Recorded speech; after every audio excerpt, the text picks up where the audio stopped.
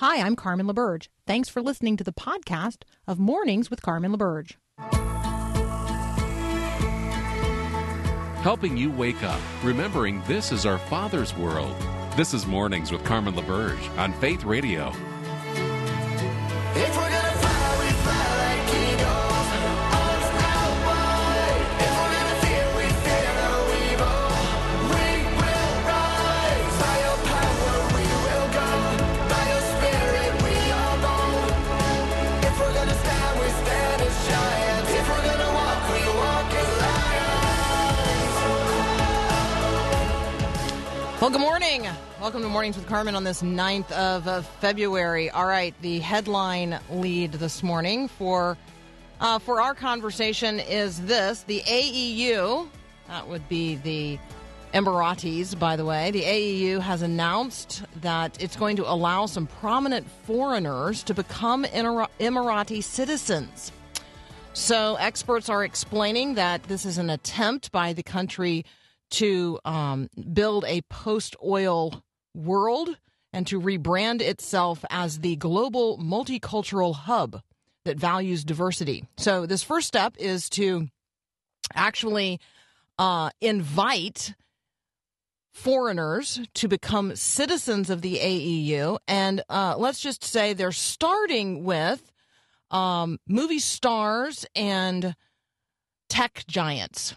So that's what that's their big development plan here. They want to grant AEU citizenship to investors and people with what are described as specialized talents, scientists, doctors, engineers, artists, authors, and their families. The new directive is designed to attract talent that would then contribute to the development of the AEU and raise its image globally. So 90% of the AEU's residents are actually expats, which means people born outside of the AEU. And so we want to talk a little bit about citizenship, kings and kingdoms, because these offers are being made to people who have a lot of assets, a lot of wealth, a lot of influence. They only want a certain kind of people to come as naturalized citizens to their country.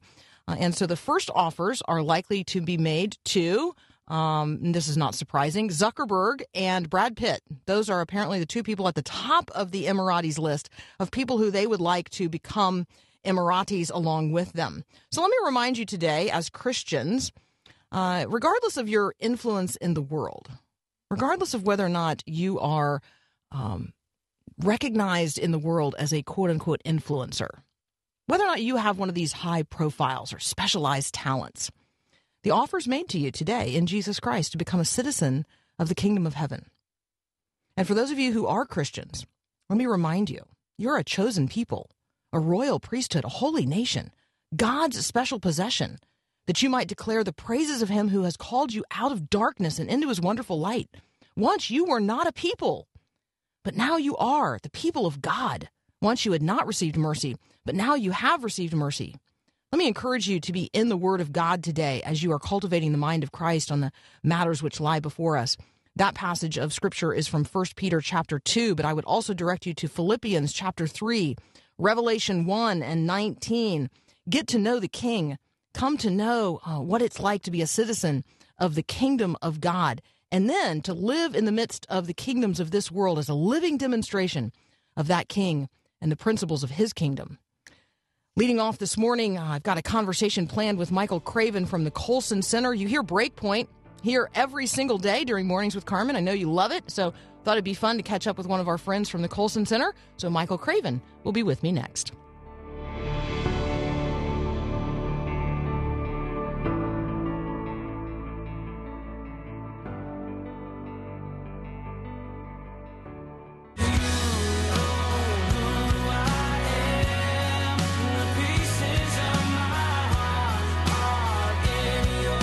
All right, joining me now, Michael Craven from the Colson Center. Michael, welcome to Mornings with Carmen. Carmen, good morning. Great to be with you. Okay, I face a horrible temptation right now. I mean, I face this horrible temptation to ask you about the etymology of your name. Like, how did your people end up being known as the Craven? I mean, I apologize. I was unable to resist that temptation, but Like, how is it possible that your people came to be known as those who were contemptible and lacking in courage? I don't know. Maybe it was sort of like the Johnny Cash strategy of naming your boy Sue. So that's the story I'm gonna go with. I had Carl Trueman on a few weeks ago, and I was like, "How did your family end up being the true man? That's a high calling, man." All right, so moving on. You had a really interesting ministry experience in South Dallas. That's a part of your story. I'd love for you to share some of those experiences with our listeners before we get into a conversation about what you're doing at the Colson Center and particularly the Colson Fellows program.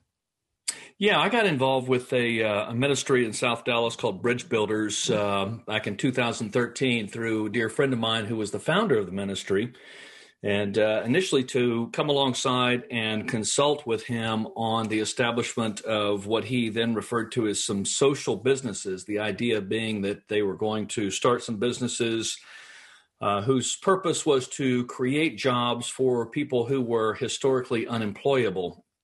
Unfortunately, they were running these businesses under the nonprofit. They were running them like a nonprofit, and to no one's surprise, they were achieving nonprofit. So they weren't succeeding. So we revisioned them and spun them off as a for-profit subsidiary, and had about 5 companies that we started. And we used these businesses to bring people into an environment where we could not only provide them the ability to work themselves out of poverty, but also disciple them and really give them, and I say disciple them in a whole life way to help them understand how to live in right relationship with reality, as well as live in right relationship with God, themselves, and others.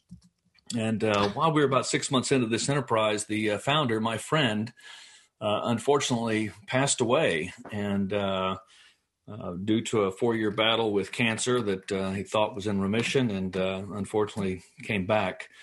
And upon his death, the board approached me and asked me if I would take over, and so I did. And I spent the next 4 years really revisioning ministry to what we commonly refer to as the poor, and really understanding poverty as it exists in the United States today, which is not like poverty that exists in the third world. It's not poverty that has existed throughout history.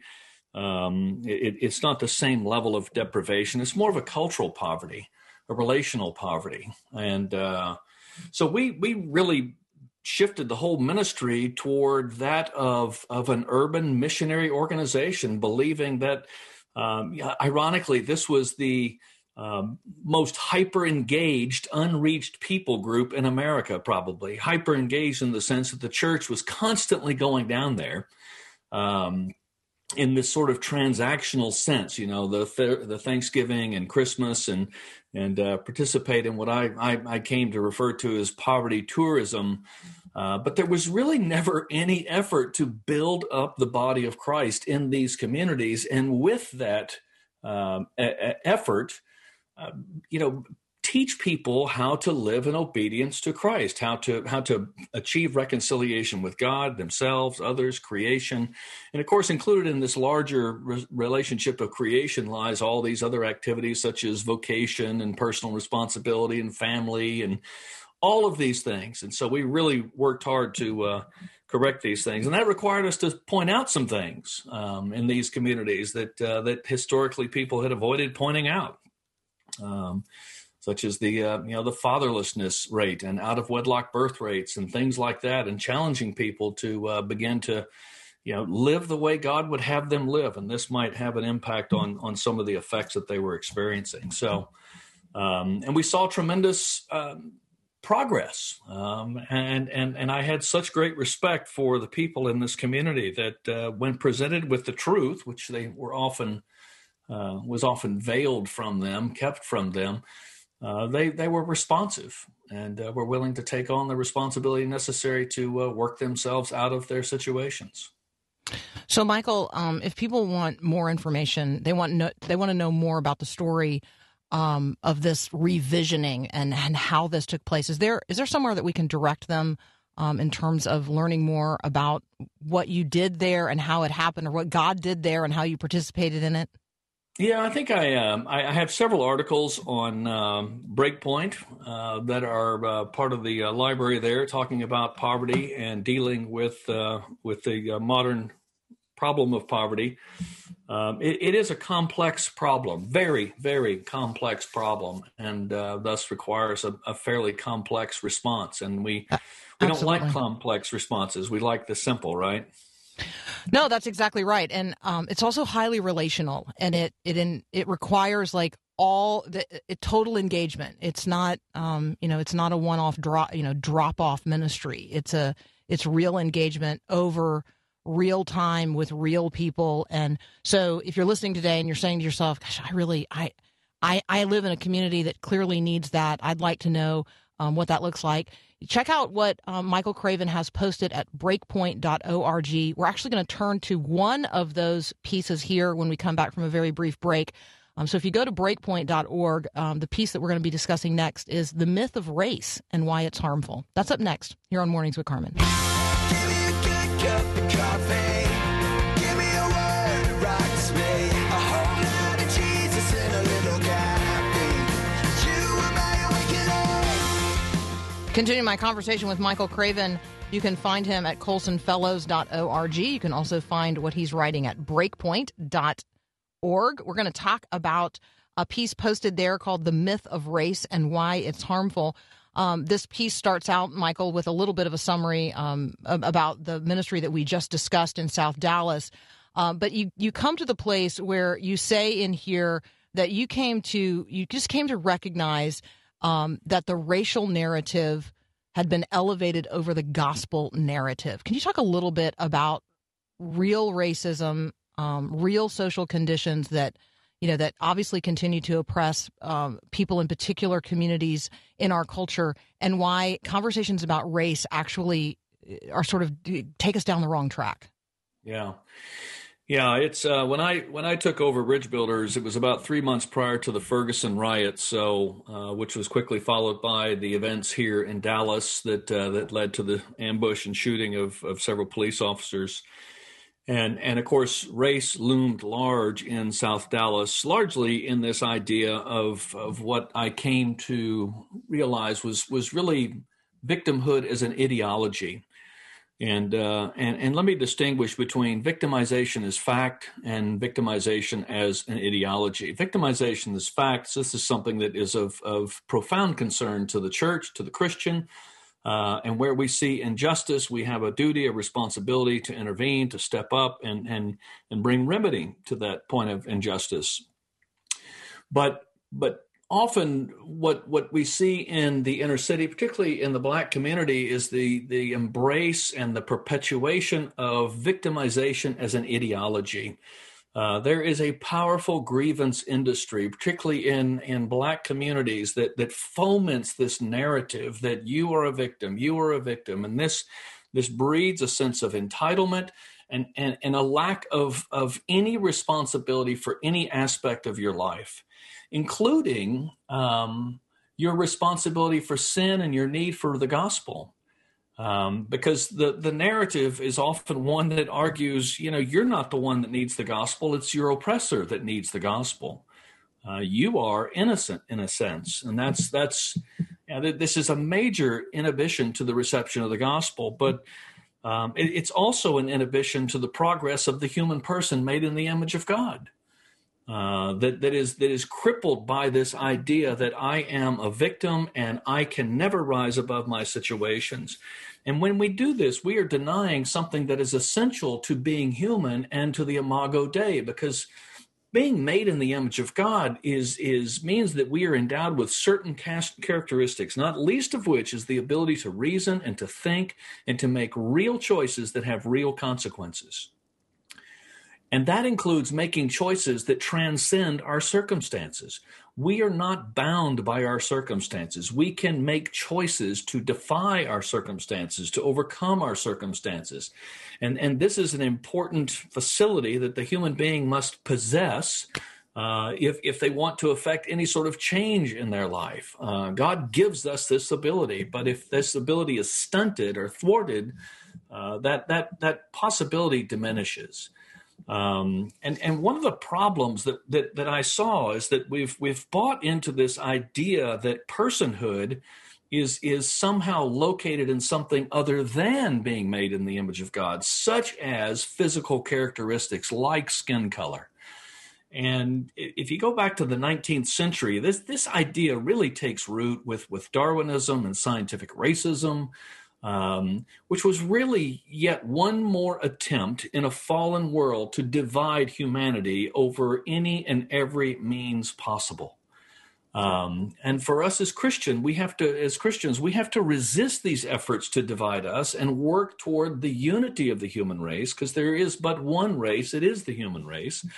Even I think 2 years ago, National Geographic had a cover story basically laying out the scientific evidence that there is no such thing as race. Scientifically speaking, there is no such thing as race. These are categories that we have created, and we've built them around these things such as, how much melanin or lack thereof a person has in their skin.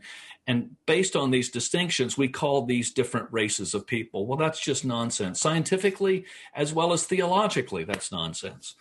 We're all human beings. We're all made in the image of God. And what we ought to be striving for is not greater divide or division between us, but greater unity and finding that which we hold in common, which is our humanity. So one of the things that you said in there was about where personhood is located and how our understanding of that has really migrated over time, been completely redefined. If you haven't read it yet, let me encourage you to check out Carl Trueman's book.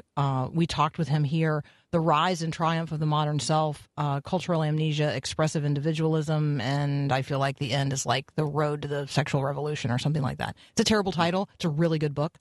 And one of the things that I appreciate about what you're doing right now and what you do at the Colson Center is you help us think about what we're thinking about and how we're thinking about what we're thinking. Most people are, if you ask them what they're thinking about, they're not thinking about what they're thinking about, and they're certainly not thinking about how they're thinking about what they're thinking about. But that's really what the Colson Fellows program is designed to do. So I'd love for you to just share with folks who are listening right now about the Colson Fellows program, because I'm betting there's a lot of people, Michael, that don't know about it. Yeah. Well, as you know, Chuck's passion was equipping Christians to think Christianly about every aspect of life and reality, to move beyond this sort of privatized understanding of Christian faith and realize that Christianity is the public truth that stands above every other truth claim, and that our responsibility as Christians is to press this truth into every aspect of life and reality, to in essence, restore that which has been broken by sin, ruined by sin, to set to right all that sin has set wrong. This is part of the duty and responsibility and role of the church in the hands and guidance of Jesus Christ. And if we look at our culture today, and most of us are rightly and deeply concerned about the state and direction of our culture, I would encourage people to stop for a moment and consider the fact that it's not a consequence of a secular occupation that explains our culture, but more accurately, probably the result of a Christian evacuation. Mm-hmm. And by evacuation, I mean from the commanding heights of culture, from the halls of thought. We stopped thinking. We retreated into this privatized faith, and we offered nothing to the world. And as a result, we rendered ourselves irrelevant, and we created a social cultural vacuum, which, as we all know, does not, nature abhors a vacuum. And so other forces rush in, and they began to reshape the world in a way that seems right to them, but in the end leads to death. And that's where we find ourselves. So the Colson Fellows program is designed to bring people into a 10-month experience. It's a 10-month course, begins each August, and take them on a deep dive into Christian worldview. And when we talk about Christian worldview, we don't teach Christian worldview as a polemic. In other words, we're not there to equip you with a set of arguments so you can go out and win debates and have the right answers in these cultural, social conflicts, but rather to teach you worldview as wisdom, as that's how the Bible describes it.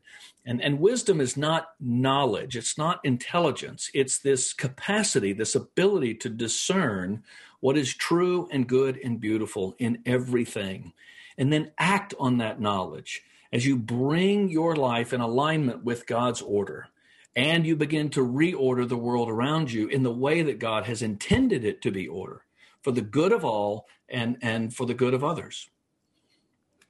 Yeah, it's just awesome, and I genuinely appreciate what you guys are doing at the Colson Center. Want our listeners to not only check out colsonfellows.org, but since you get to hear it every single day here on Mornings with Carmen, I want you to check out breakpoint.org. Sometimes you're listening and you hear the short version of the day's Breakpoint program. Other times, depending which hour you're listening, you hear the full long-form offering of Breakpoint. But we love what you guys are doing. We really appreciate you sharing with us today, and we hope you'll come back. Carmen, I would love to. Thank you so much for having me. Yeah, that's Michael Craven from the Colson Center. We'll be right back.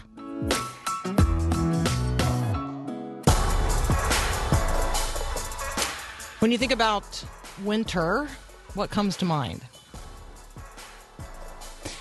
So when you hear that word, you are hearing me say W-I-N-T-E-R.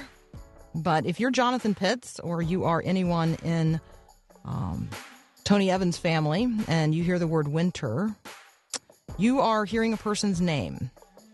Jonathan Pitts is joining me next. He's the author of My Winter Season, Seeing God's Faithfulness in the Shadow of Grief. He is also a pastor. He's a member of the larger Evans clan. He has a story to share, and it's a story that, in this particular season of winter, touches on the faith journey of us all. Jonathan Pitts is up next. We'll be right back. Respect. It's one of the most vital stones placed in the foundation of your home. And without respect, no relationship will be able to withstand the storms life will surely bring. Hi, I'm Mark Gregston with Parenting Today's Teens. Think about your home right now. Is there a healthy sense of respect and esteem between family members? Well, consider this. When it comes to showing respect for others, your teen takes her cues from you. So when you've had a particularly bad day at work or you're frustrated with the kids at home, don't take it out on your spouse. Find other ways to vent that don't include wife bashing or husband bashing. When you love and respect your partner in marriage, you are teaching your children to do the same. Want more help from Mark Gregston? Find books and other resources online at parentingtodaysteens.org. That's parentingtodaysteens.org.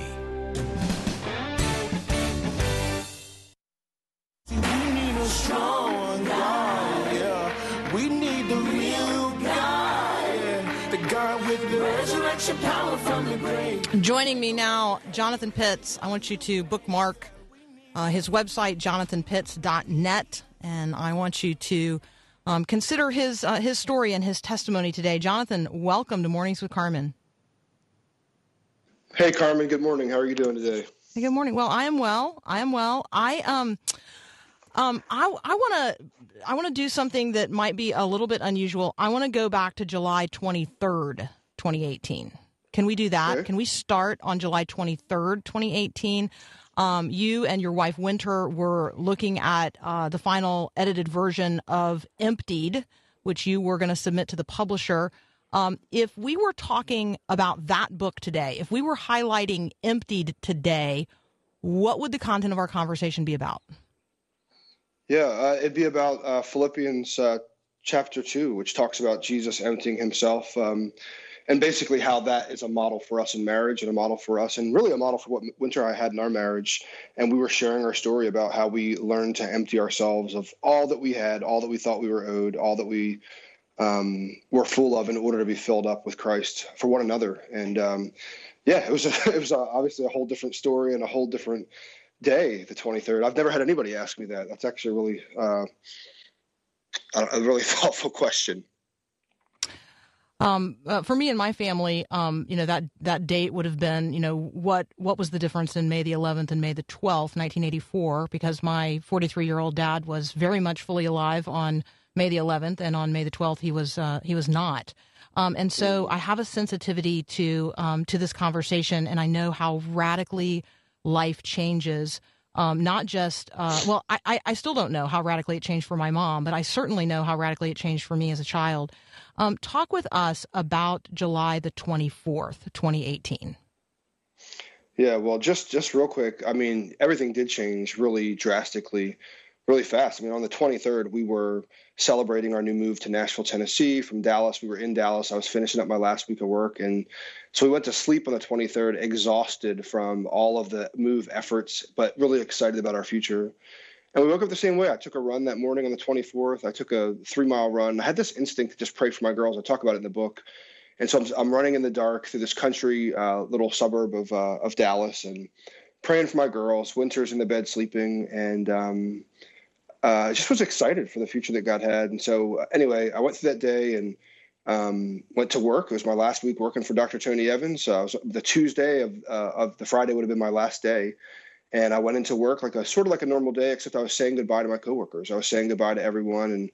And Winter was home that afternoon, hanging out with my sister-in-law, who had moved to Dallas with Winter's brother 2 years before. And they were hanging out just to try to get as much time together as they could. So their daughters were there. And that afternoon, Winter told me, she said, "Hey, I feel sick." She sent me, I feel the sick emoji in a text message. And so I came home thinking, maybe she wasn't feeling well in her stomach or something like that, which wasn't uncommon for Winter. Anyway, I came home and she was laughing, hanging out with my sister-in-law. And one moment she was laughing, hanging out. I laid down and took a 15-minute nap just to kind of get rested, because she was actually finishing up a book that she had to get done. And she told me when I got home that night, she said, "You need to be on so I can get done." So I took a 15-minute power nap, got up, started to fix dinner for the girls, just some Costco ribs and Caesar salad, which I'll never eat again. And she went to lay down to take a quick nap. And when I went into the bedroom to check on, see if she wanted to eat the first time, and she didn't want to eat, she said, "I just need a few more minutes of rest." And then I went back into the bedroom to floss my teeth, to get the Costco ribs out of my teeth. And I'd be in the bathroom, I'd look out, and I would see Winter kind of slump over in the bed. I thought she was playing at first, and then realized really shortly after that she was having what I thought was a seizure, but was really a cardiac dysrhythmia. Her heart was off rhythm, and my life changed in that moment really, really quickly. She would I'd spent about 25 minutes trying to resuscitate her, waiting for the ambulance to get there, and she wasn't pronounced until we got to the hospital. But I believe that her soul left her body there at that house that we were staying at, a guest house, and it was a massive change in my life. And and it's my 3 youngest daughters were there. My oldest daughter wasn't there, thank God. But obviously it was a massive day for me, and I always believe even bigger for my girls. So yeah. I'm talking with Jonathan Pitts.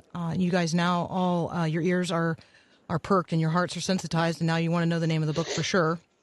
My Winter Season. Winter is spelled not with an I but with a Y. My Winter Season, Seeing God's Faithfulness in the Shadow of Grief. Jonathan Pitts is the author. Jonathan, this is a very intimate conversation about things that most people do not so freely talk about. And I guess I'm wondering, you went ahead and you moved, which is pretty extraordinary. And you moved to a community of people who knew not Winter. And I'm curious to know, a couple of years in, what is life like for you and your 4 girls? Yeah, it's really interesting. I've said it I just gave words to this recently, but I thought I was coming here to contribute to a team, to a church. I'm an executive pastor at a church. And so I thought I was coming for that. And I'm just type A enough just to be like, okay, this change happened, and now we're going to go take the world and prove to the world that we can make it and all that. Like, I wouldn't say that, but that's kind of inside I felt like I had to be. But what's interesting is that God moved us here before Winter would pass away. 2 weeks before she would pass away, we'd buy our house. Our girls would get into school. We'd do everything together 2 weeks before she passed away. But really, God was setting us up to come to an incubator of a town called Franklin, Tennessee. It's a town that's some of your listeners might know it, but it's this beautiful little town. I think it was ranked like top 10 towns in the country by some magazine recently. But it's this beautiful little town full of faithful people, faithful Christian people, a lot of them here, a lot of them in kind of the entertainment industry a little bit. And anyway, God moved us here, and we received the people that received us, because I was coming in as a pastor, and also I was coming in at some level a known entity just with Winter's track record and the publishing and the family that we've kind of been a part of in the Evans family. But anyway, God moved us here, and these people received us like we were family, and the church received us like we were family, and they've loved on us for 2.5 years now in ways that I'll never be able to repay. And in every sense of the word, God brought us here to heal. And so we've been for 2.5 years healing, and God's been really kind in that. And there have been a lot of surprises in that, a lot of joys in that. Every one of us have built friendships with people we never thought possible. I, at 40 years old, or 38 when she died, and 40 now, almost 41, have built lifelong friendships, which is hard to do at middle age when you move. So anyway, I just call myself middle-aged too. Anyway, we all have friendships, and God's been really kind to us here. And we live in a beautiful home in a beautiful town, and it's just really beautiful people. I couldn't be more grateful. I'm talking with Jonathan Pitts. He is an executive pastor at a church in Franklin, Tennessee. He's the author of My Winter Season, Seeing God's Faithfulness in the Shadow of Grief. You can find him at jonathanpitts.net, and he and I will be right back.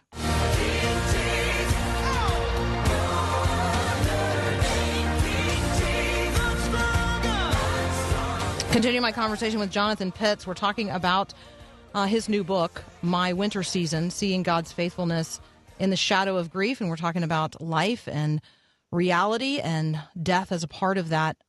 Jonathan, you have a Carmen in your life. Tell us. I do. I know. Tell us about her role in your story. Yeah, I have a sister named Carmen, who's a wonderful human. And the day of Winter's funeral, Carmen lived in New Jersey. And she just came up to me at the funeral, and she just said, "Hey, John, I just want you to know, like, God told me, like, if you need me, I'm supposed to come and help you with the girls." And I was just bullish enough just to be like, "You know what, Carmen, I'm good. Thanks for the offer. We're going to be okay." And so I literally turned down help from my sister, who was single, never been married, no kids. And so I came to Nashville, and about 2 weeks into us being here, I was in the kitchen. I was cooking, and my girls were downstairs, and I burned a chicken in the oven.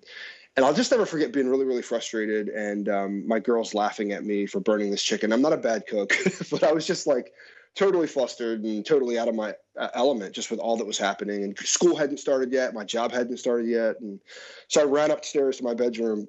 I don't know if I ran, but I went upstairs to my bedroom. I just remember crying and just being like, I got to call her. And so I called Carmen. I just said, "Hey, Carmen, is that offer still on the table?" And bottom line is 2 weeks later, Carmen had broke her lease, sold her car, gotten rid of most of her stuff, and flew to Nashville with 3 suitcases. And now Carmen lives with me, and my girls, who used to call her Aunt Cece, just affectionately call her Cece now. And she stepped in as a surrogate. And the reason I could leave my house this morning and be in my office doing this interview is because my sister's there helping me with my girls. And she's honestly in many ways become like a helpmate to me. And that's not a term that many people would use to describe their sister, but she has stepped in and she's filled gaps for me, and she's filled gaps for my girls. Ironically, Carmen has her master's in counseling, and it's just a really beautiful thing how God works. She's become a mother to the motherless in a lot of ways. Grateful for her. I love that part of this testimony. And I mean, some of my motivation today, Jonathan, right, is to inspire people to think about the loss that they've experienced in their own lives. There's been a lot of loss in 2020, a lot of unexpected loss for a lot of people and a lot of families, a lot of Christians listening right now who are wondering, well, what could I do to help that new dad, that dad who did not expect to be raising his kids by himself, or that mom who didn't expect to be raising her kids by herself, and the way in which God has supplied and demonstrated his faithfulness, the way that you share it in this book, in My Winter Season, I hope will be an inspiration to others, not only, to provide a real salve for what's going on in their own lives, but also to consider, how God might be sending them as a faithful agent of his grace into the life of someone who is newly grieving and walking in the valley of the shadow. So maybe just talk with Christians who are listening right now about the real power that they do possess to bless their pastor, or bless their neighbor, or bless their brother, or bless their friend, or bless their colleague who is walking right now in the shadow of grief. Yeah, it's really beautiful. If there's a theme to the book, it's Psalm 34:7, which is the angel of the Lord encamps around those who fear him and he rescues them. And I would say my story is one of which I just sensed God's rescue, and God doesn't rescue through like super spiritual, ethereal kind of things. He rescues through his people most often. And that's been my experience, is God sending people, like people I know and people I don't know, people I love, people that didn't know me from Adam but knew Winter, like so many different kinds of people that would come to our aid and bless us in ways that we wouldn't ever be able to repay, nor would we wouldn't even see it coming. And I would just say, like, that is who you can be. Like, you can be the angel of the Lord to those around you. And all it takes is a little bit of compassion and a little bit of insight. And it's interesting because now, like, I have so much more compassion and empathy than I had before. Not that I didn't have any before, but I think I see things I didn't see before. Even just recently, a neighbor of ours, one of their sons, who I didn't know the parents, but my girls knew their son because they played the neighborhood together. But he got cancer, and it was a 1-year battle with cancer, and a little over a year, and he finally passed away. And just the desire to want to be Jesus's hands and feet to that family in ways that we can. Like, even last night, it's been a little over a month now, and my sister prepared a meal for that family. And so what I would say is, like, whatever resource and whatever gifting God has given you to use on behalf of his people, just use it. It's not probably going to ever be something more than you can give or more than you can be. Like, my sister just gave what she could. She gave her life, which is massive. It's huge, and it makes me really emotional when I think about it. But God's not asking all of us for that. He's just asking us to give what we can, you know? And so, like, she's giving me her life, but now she just made a meal for another family. And God that's what he does. He blesses us to bless others. He gifts us to gift others. And I'm grateful to have seen that and tasted that. And I don't know, it's a beauty of the kingdom of God that we get to participate in and be a part of. And sometimes we'll be recipients of it, and other times we'll be those that give it away. But if we're in the kingdom, then we should be doing both all the time. So in the very final chapter of My Winter Season, Jonathan shares about Winter's promise. And Jonathan, you take us to a point in time, 14 months after her death, when you're sitting at your desk. She's very much on your mind, and a heaviness sweeps over you. You're missing her, something fierce. Talk a little bit about just the reality of, because that is the reality. I mean, my dad died a long time ago now. But there are still those moments and places and spaces where the grief sweeps over me. Just talk about that. Yeah, it's totally unexpected. It's really interesting. Even like today, on a day that's like a book launch day, I wake up and, I don't know what's going to happen today in terms of the book. And I realize anew that my wife is not here.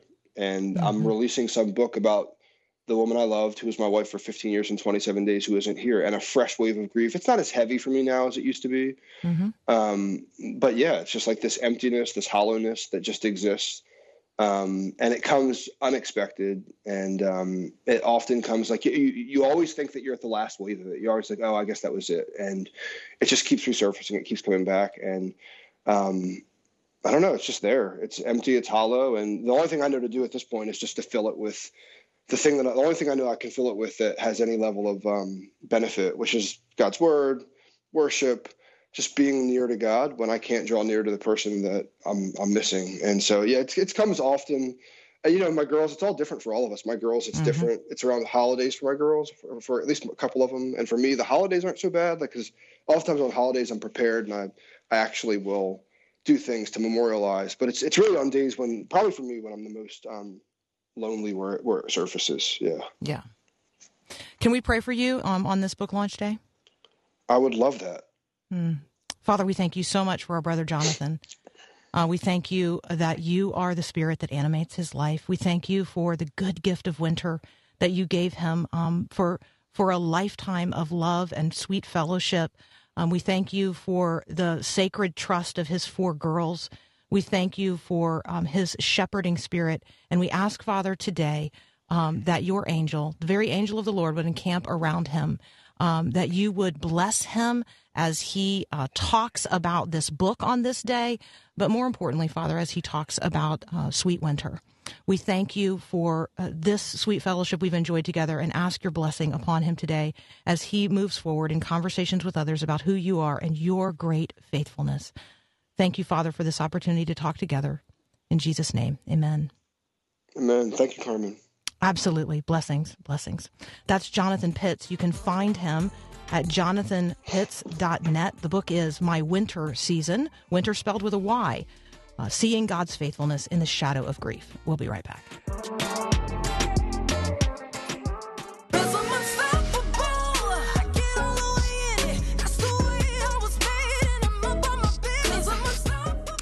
So my guess is that conversation with Jonathan Pitts required more than one tissue. It certainly did here in my studio. Thank you to those of you who are listening who texted in during that conversation, just your appreciation for Jonathan and his willingness to tell his story. Listener Jane shared that she and her husband are actually spending time right now with an uncle who's grieving the loss of his wife who died just a month ago. My guess is you are walking in a season of grief with someone right now, that this is their winter season. And I just want you to be reminded that God is good and you are his. God is good and you are his. The valley of the shadow of death is real. And we walk with people into the valley of the shadow of death sometimes. And then we leave a beloved there at the other end of the valley, and then we have to walk back out. And that walking back out process, the Good Shepherd is certainly with us. He is certainly carries us when necessary. But the reality is, you got to walk back out of the valley of the shadow. And it's hard and it's long. And there are times when, the shadow passes back over and you sort of return anew to those experiences of grief. So that's real, but we do not grieve as those who have no hope. And I hope that is what you heard in the testimony of Jonathan Pitts. He does not grieve as one who has no hope. He actually grieves as one who has great hope, great hope. In the dedication to the book, he says to Winter, I'll see you soon. Let's be the people who live in such a way with those around us who they know that when we pass from this life, they're going to see us soon because we both belong, heart, mind, body, soul, for all eternity to the Lord our God. God has done everything necessary for your salvation. And if you have not had that conversation with him, today's the day that you need to do that, because literally God only knows what tomorrow holds and what tomorrow will bring. So let today be the day that you turn to the Father and say, I want to live with you forever. And I know that the only way to do that is through Jesus Christ. And so I accept your free gift of grace in him. We have another hour of Mornings with Carmen up next.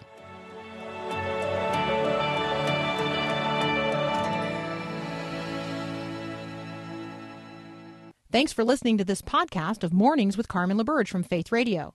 If you haven't, you can subscribe to automatically receive the podcast through iTunes or the Google Play Music app. That way, you never miss an episode. It's also available anytime at myfaithradio.com.